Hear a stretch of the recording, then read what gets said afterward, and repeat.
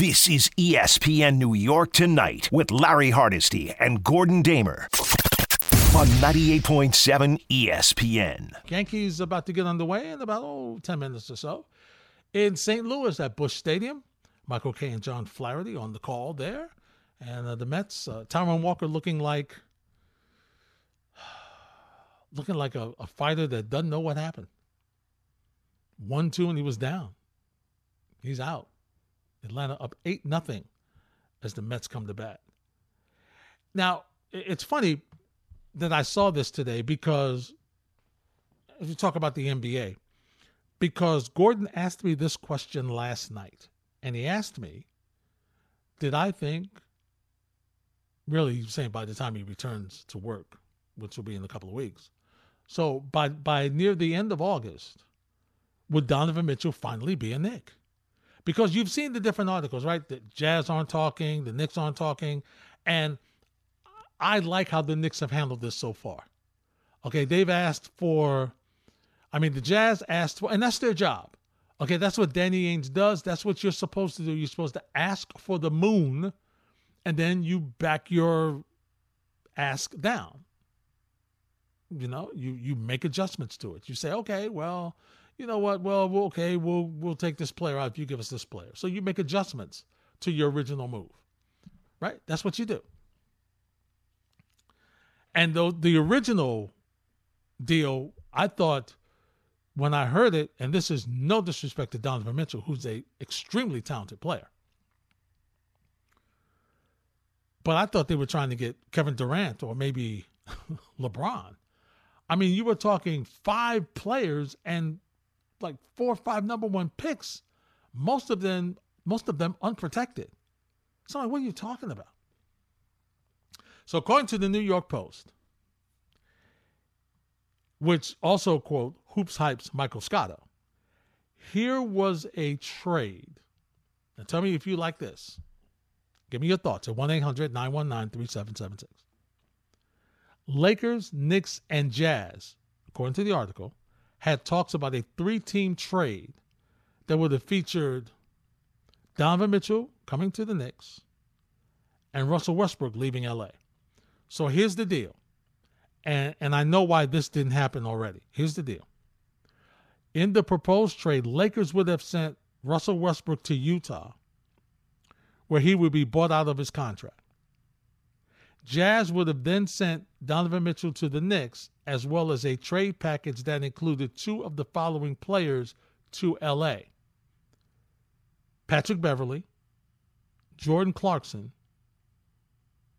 Bojan Bogdanovic, and Malik Beasley. Okay, they were going to L.A. In return, the Jazz were in line to get a bunch of picks from the Knicks and the Lakers. All right, so now the question, according to the article, once again becomes, who were the Knicks going to send to the Lakers if the deal materialized, if they did?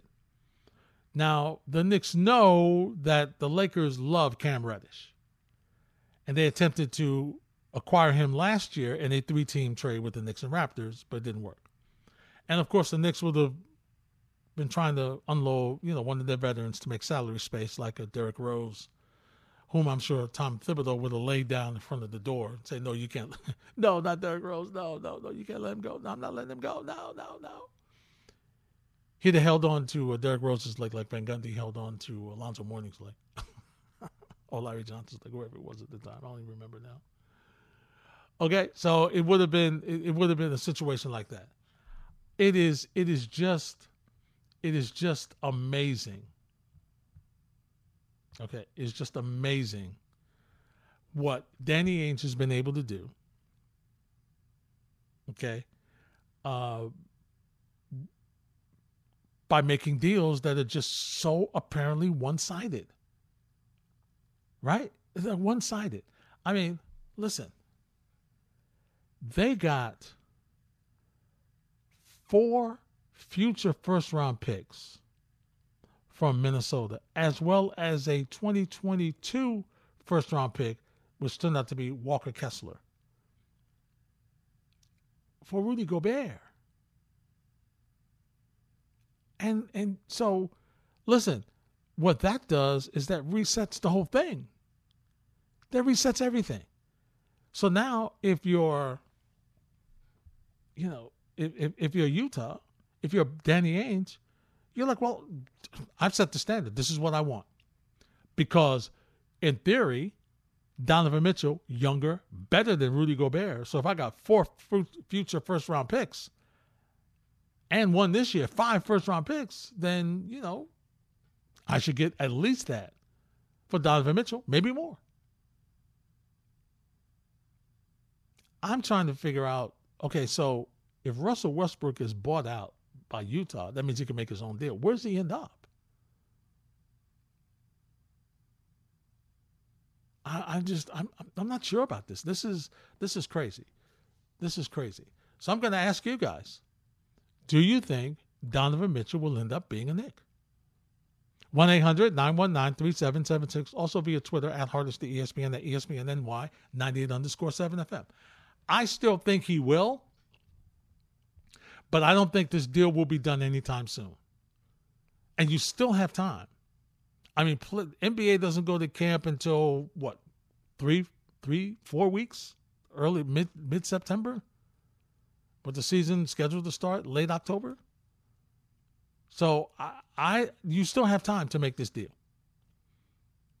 And once again, I'll say it. I love how the Knicks have handled it so far. And they have to be ready to go forward and say, okay, guess what? If we don't have him, this is what we're going to do. We got Jalen Brunson. We have our point guard. We'll figure out what we're going to do with the 2. Are you going to play Julius Randle? Not Julius Randle, I'm sorry. Are you going to play R.J. Barrett at the 2? Or are you going to play R.J. Barrett at the 3? And then I had a conversation with the great Bill Daughtry a couple of days ago.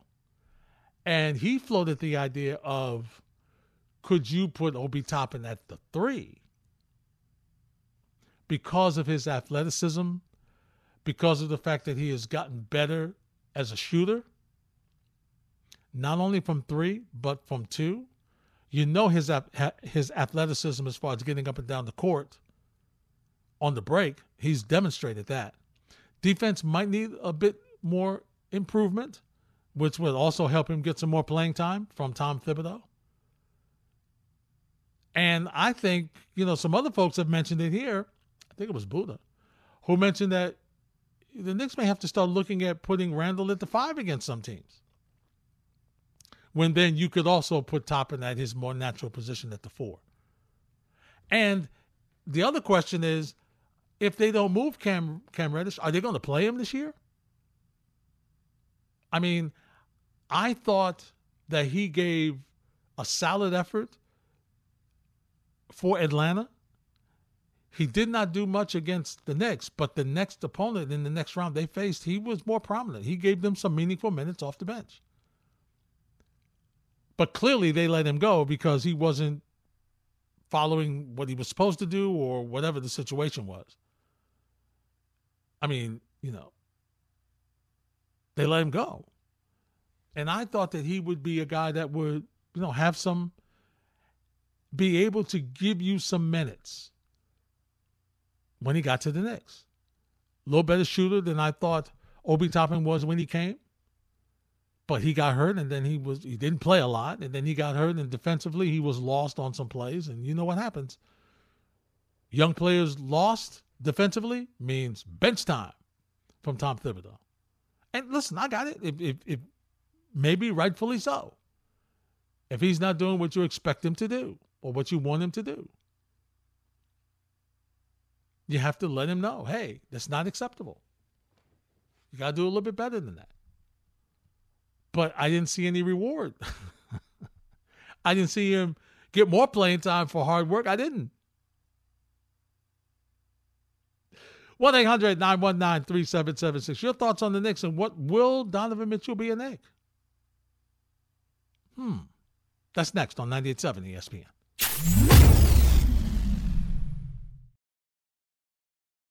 Yankees about to get underway. Mets on the scoreboard. It's now 8-1. Some people thought that there wouldn't be a run scored there. JP smiling a little bit. Then I must smile about the EJP. I understand. I'm just smiling to stop from crying, Larry. It's one of those nights. It is. Dakota Hudson on the mound for the Cardinals. He will face Nestor Cortez. It's always interesting when you face a team that you don't normally see a lot of. So it's just, and once again, it's a St. Louis Cardinals team that is, I mean, they're always good. They're always there. When you talk about sustainable success in baseball, you talk about the Cardinals. Yeah, sustainable success. They're always around. You look near the end, they're in the shut. They may not get to the postseason every year, but they're right there. They're right there. They always find a way to make a move. And they just they're right there. So this is going to be a good test for the Yankees over this weekend as they try their best to keep a little distance between them and the Houston Astros, because right now it's all about October, right? It's all about preparing to make sure that if you are in the lead in your division, you want to win your division. You don't want to be traveling for a wild card game. You want to host a wild card game. All right, you want to have a bye, chill out and relax. Wait the other two guys, fight it out, and you face the winner. That's what you want. You want to just relax. So that's what both the Mets and Yankees are trying to do here. A little different, more difficult for the Mets because Atlanta is just hanging around, as they will. And for both teams, the Mets have not hit two batters in this game. It's so weird to see them hit batters. Normally it's the Mets getting hit. It is so weird to see in this game all the issues that you have from Taijuan Walker, right? He has been a guy that's been, almost lights out this season. And you wonder about, it's the second half. He had issues last year. His last start, he was great. Just didn't have it tonight. It happens. It does happen. And what's also so tricky is, once again, it's a 5-game series. When was the last time you used to sweep a 5-game series? That's tough. Especially with a split doubleheader tomorrow. Yikes. Yikes. That's a tough one, right? That's a tough one. If you can sweep it, you're in good shape. Boy, if you could sweep a day-night doubleheader, ooh. In a 5-game series, that's huge. That's huge. Neil's in the Bronx. What's up, Neil?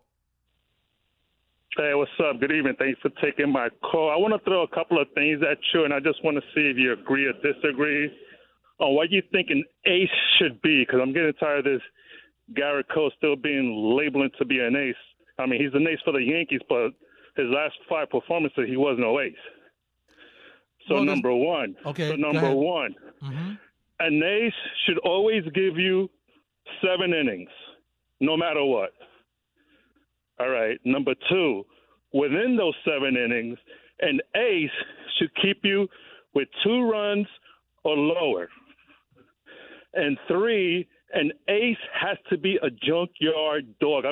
He has to have teeth in his mouth ready to tear things apart. And let me explain something what I mean about the junkyard dog. In 2014, Bumgarner in the World Series, Game 7, he came in the 5th inning and finished off the game. That's the junkyard dog. He saw the meat in front of him, and he went and he ate it. Another junkyard dog was last night Diaz with the 6-out save. When he got the last out, what did he do? He stopped first base for an out. Now, you give me your definition of what you think an ace is. Well, I'll say this, Neil. Thanks for the phone call. An ace is supposed to be able to keep you in games. So you and I agree with that. About 2 runs or less, yes. Sometimes aces don't have it. I don't care how good they are, how good they're supposed to be.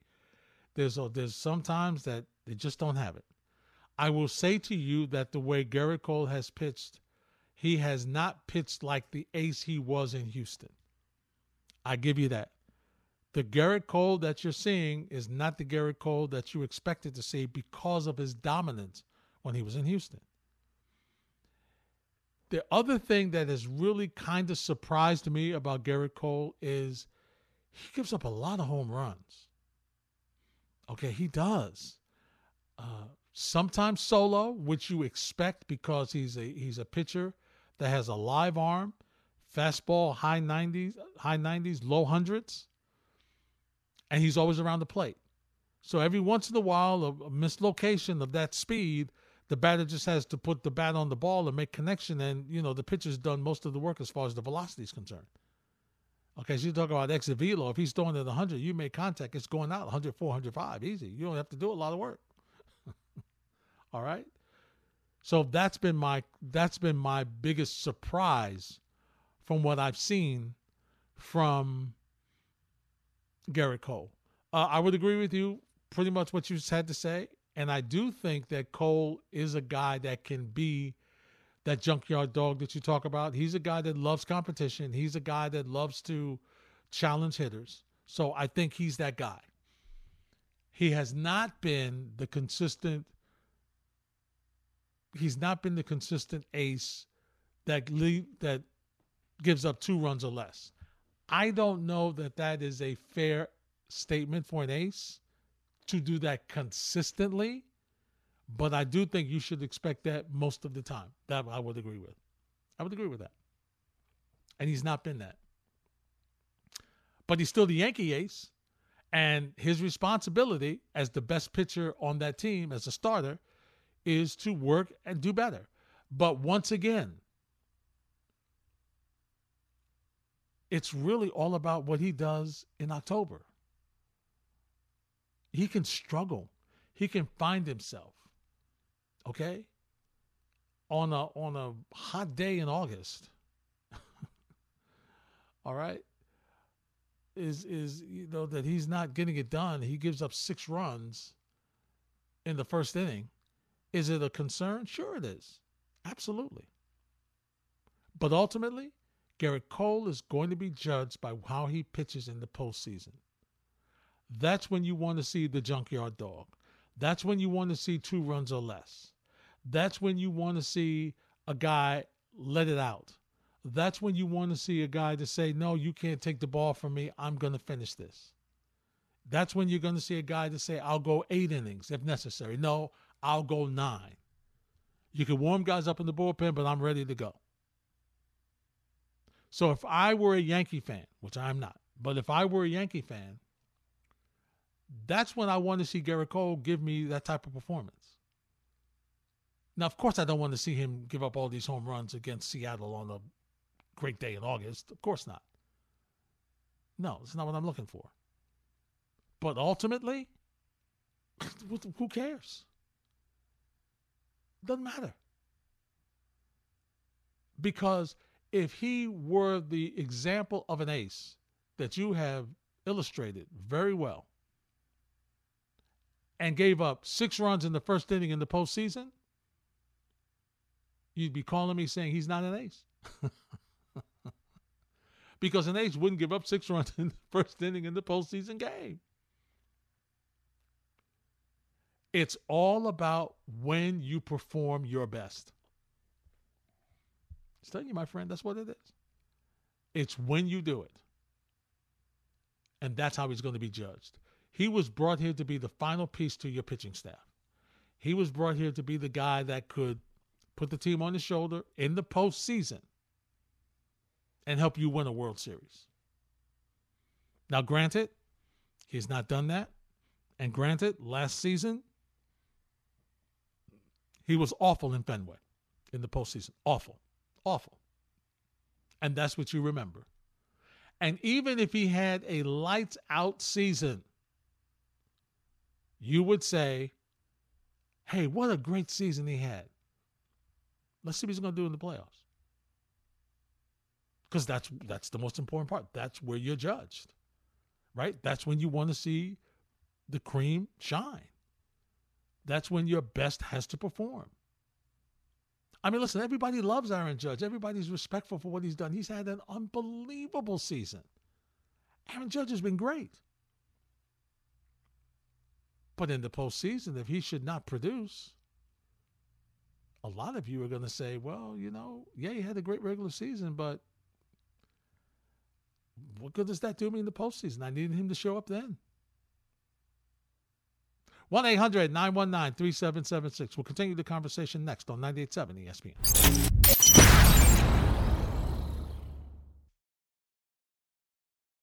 Yankees jump out to a 1-0 lead as the Cardinals bat in the bottom of the first.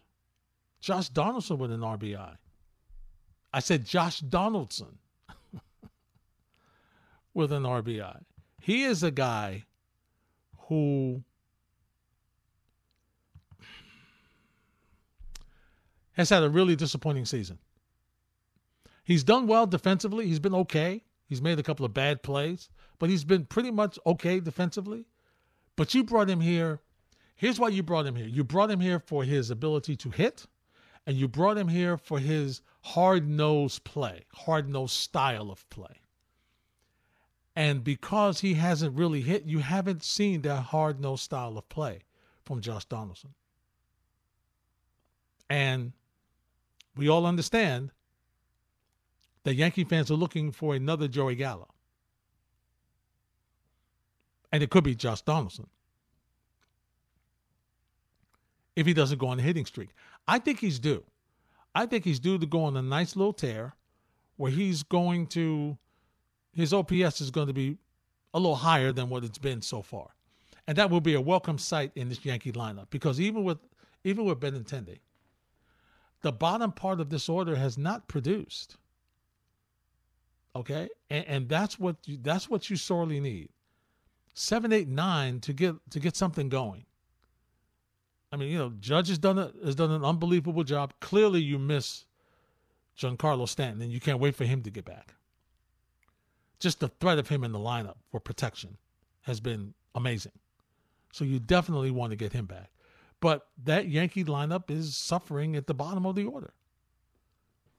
And so for you to reach the goals that you want, for you to be ready to have big time offense in the postseason, where you're going to need the long ball and the combination of having guys to make contact and get in runs with less than 2 out of third, all the little things, you're going to have to do that. It's going to be a mixture. It can't just be all home runs, and it can't just be no home runs. You've got to have a combination of them. And for you to do that against elite pitching that you're going to face, it's very simple. You need the bottom of your order to be completed. They've got to be better than what they've been. Now, listen, you've got some surprises. All right, you've had some guys at the bottom of the order play well that you didn't expect. But for the most part, consistently, it's not been. Now, once again, I understand that what the Yankees have decided to do, and they're not wrong for that, is to improve themselves defensively. And that is the right play. But you can't do it at the total sacrifice of your offense. I mean, you can have these great defensive players, and they come in as a defensive replacement late in games, and they stay in, and maybe they get you a hit or two, or they save you a run or something of that nature. Like, I get that.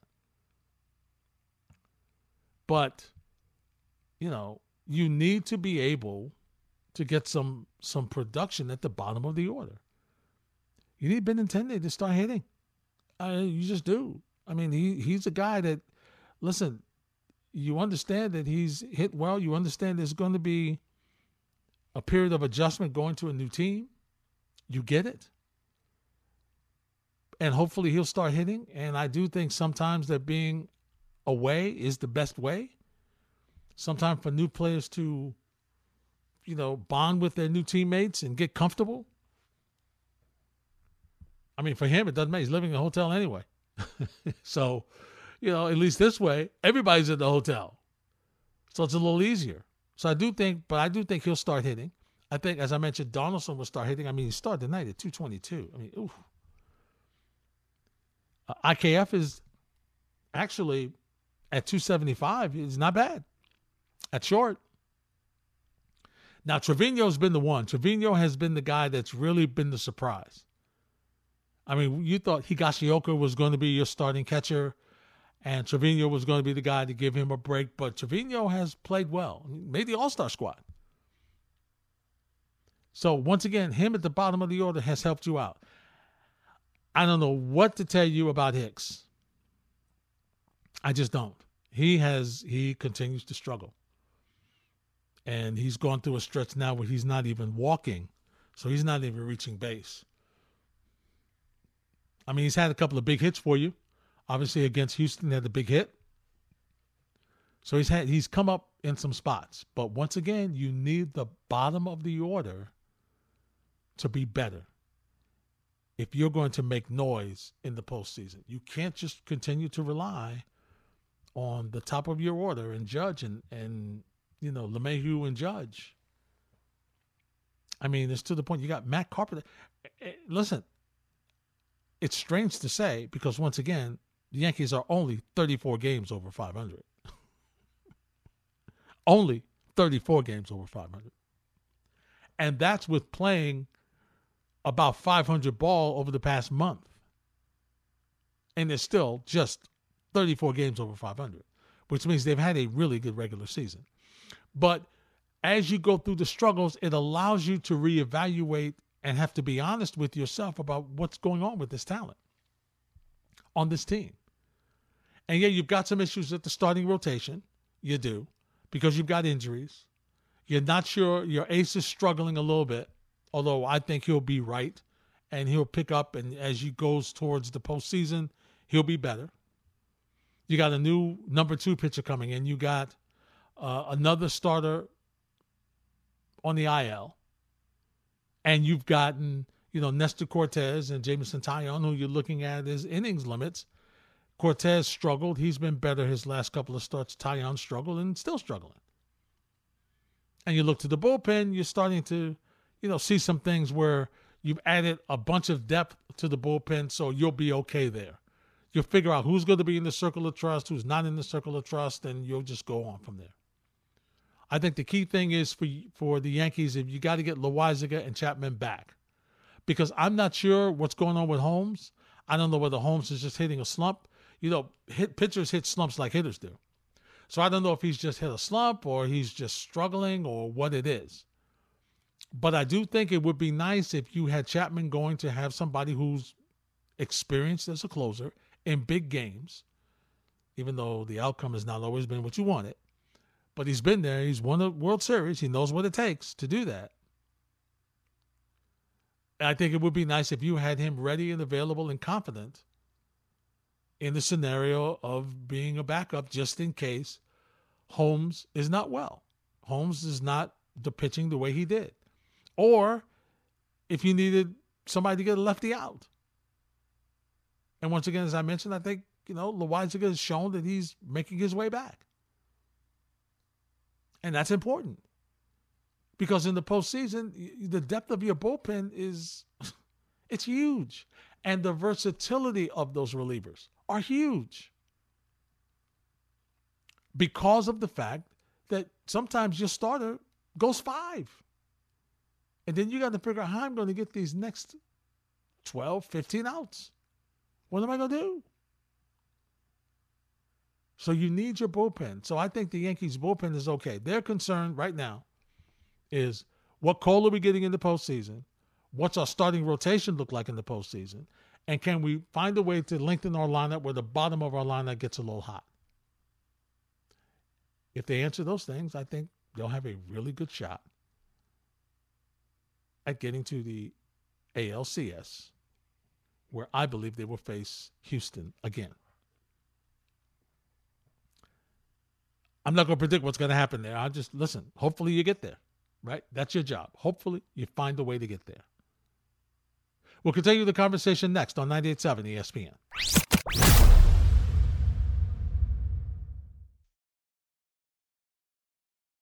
I got to tell you, and I will readily admit, and once again, it's only been one game, and I know I've spoken with a lot of people who have echoed quietly that they agree with me about the fact that they expected the Mets to do a little something extra in their postseason, right? In their trade deadline. Now, once again, it's too late to cry about it. The team's it's already done. You just hope that everything, the way it happens, goes forward the way you hope it does. And for one night, last night, for the Mets, it did. The players performed. All right? They performed. And so that's what it's all about. And once again, for the Mets, even more so than the Yankees, it's about winning the division, but once again, what are you going to do in the postseason? Because this is a Met team with a new owner who has made it clear that his mandate is to get to the World Series within the next 3 to 4 years. And he has put out the money. And yes, he's done a fantastic job of putting the type of players that you want together on the field before the deadline. And the deadline for them, the philosophy was, listen, obviously there was certain players they didn't want to give up in the minor leagues. You know, it depends on who it is. But nevertheless, they have their, they have people that are untouchable. They have people that they feel are going to be really, really good. They have people they feel that can make immediate contributions. They have people they feel that will not make immediate contributions, but they want to hang around, or maybe they will use them in a different trade scenario. But for me, when I heard the players that were available and you didn't get any of them, okay, it's kind of hard pill to swallow. I'm spoiled now. I readily admit I'm spoiled now. Because I had an owner that let the general manager go out and sign a guy in Max Scherzer for 40 plus mil. So I'm thinking, well, listen, I can get anybody I want now. I'm spoiled. I want everybody. I want them all on this team. And so it was a little disheartening for you not to get any. Now, what they did do is they were able to add some versatility to the team. And it is going to be interesting to see how players who previously got playing time, who will have their playing time cut back, how will you answer that? How will you try to earn your playing time back? How will you try to find ways to produce so you can get back into the lineup? One of those is Mr. Escobar, who has been sitting on the bench because Guillaume has been hitting all season. He's been a consistent hitter who has done a nice job, does a nice job in the field. Excuse me. And so Escobar now is sitting on the bench, second game. Kana, who's been really your everyday left fielder, sitting on the bench, second game because of Nyquin. So while it gives you versatility, right? And while it gives you the ability to rest players and move players around, as Buck Showalter mentioned today before the game and speaking to the media, it's the players. How do the players respond who have had the playing time and now are sitting? And coaches love those situations. And they will tell you, they love the competition. They love to see how players respond, especially veterans. How do you respond in this? What are you going to do to get your playing time back? And it's very simple. You have to prepare and be ready because you don't know when that time is going to come. You're not sure. So you have to be mentally prepared. You've got to be physically prepared. You have to go through your routine the way you always do, even if you were starting. And it's hard to do because mentally, you're not. You're not starting. You're not playing tonight. They had a picture of Escobar in the dugout, and he looked like he lost his best friend. Because it's Atlanta. It's the team that's chasing you. And you want to be out there. You want to play. And he's had an up and down season. He's been a streaky hitter. But he's had some big hits. But right now, he's sitting and he's watching, and it's not fun. And so now, some players get distracted. Some players lose their focus. And if the team continues to win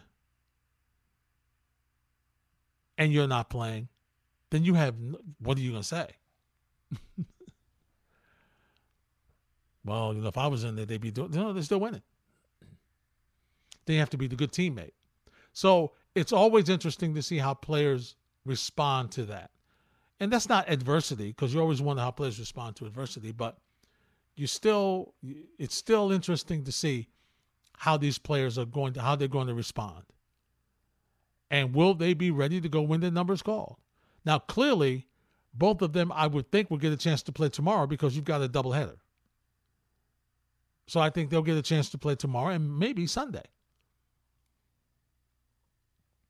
So that's going to be the interesting thing. The other interesting thing, and I'm not sure, that they haven't said who's going to start which game. But tomorrow is Max Scherzer and David Peterson, and Sunday is Jacob deGrom, Sunday night on the ESPN Sunday Night Baseball. Now, Max Scherzer was not Max Scherzer his last outing. I'm sure Max Scherzer will be Max Scherzer this outing. David Peterson is a guy who has pitched well in spots. He was a guy who earlier in the season was not consistently going 5. He had trouble going 5 innings. He would get to 4, he'd get to 4 in the third. He just couldn't complete 5. And then he had a couple of starts where he got into the 6th and the 7th. And so you like that. And so in a doubleheader situation, a guy who's had 6 days at least, 6 days rest where he hasn't pitched, you're a little concerned because you wonder what his control is going to be. Will he have velocity? He could be too strong, inability to regulate speeds and everything. So you wonder what David Peterson you're going to get. And of course, Sunday night, you're just ecstatic to see what Jacob deGrom is going to look like in his second start, right? You're happy because, as I was doing the day after his inaugural start on Tuesday, Wednesday morning, you're looking like, is Jake okay? Arm okay? Is everything okay? So you're waiting for the ESPN crawl, you're waiting for the banana on your phone to see if there's any setbacks with deGrom. No setbacks, said he felt great. So now he gets a chance to show Sunday Night Baseball against Atlanta. He was very good his first outing. Gave you 5 innings. It was supposed to be 5 innings or 75 pitches. He gave you 5 innings and 53, 54 pitches. Struck out 6 guys.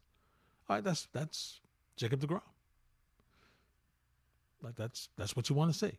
So what will he look like in the rematch, his second outing against Atlanta? That's what you're looking forward to. And then you can start to, if he puts a string of performances together where you're able to now say, okay, I think I can depend on him to be in the rotation. And they may make some adjustments. He may skip a start, or they may go to a 6-man for a week or something of that nature where you give him an extra day's rest or something like that, which would be understandable because you want to take care of him. You want to make sure he doesn't hurt himself because, once again, it's about the postseason. You know that you're a little different from the Yankees in the sense that the Yankees are 11, 12-game lead in their division. They would have to go on a really, really crazy losing streak for anybody else to dethrone them right now. The Mets in Atlanta's going to be hanging around for a minute, I believe. So it's not only for the Mets about keeping their distance and holding on to first place, holding off Atlanta, but once again, it's about setting up and getting ready for the postseason. And personally, for me, as I've said, it's also about, hey, listen, we had a 10.5 game lead. You don't want to end up out of first place after having a lead where you played so well. You don't want that. You want to be able to bring it home. Hey, we stuck it out.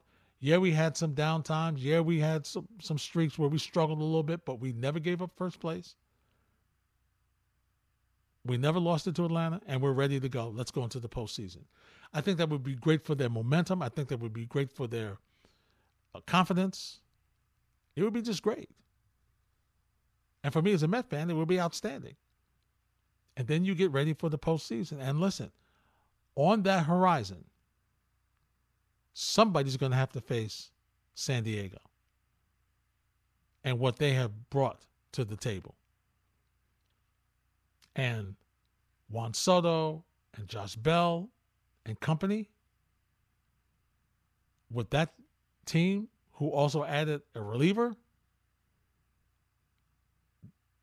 that's not a team I'm looking forward to facing in the postseason.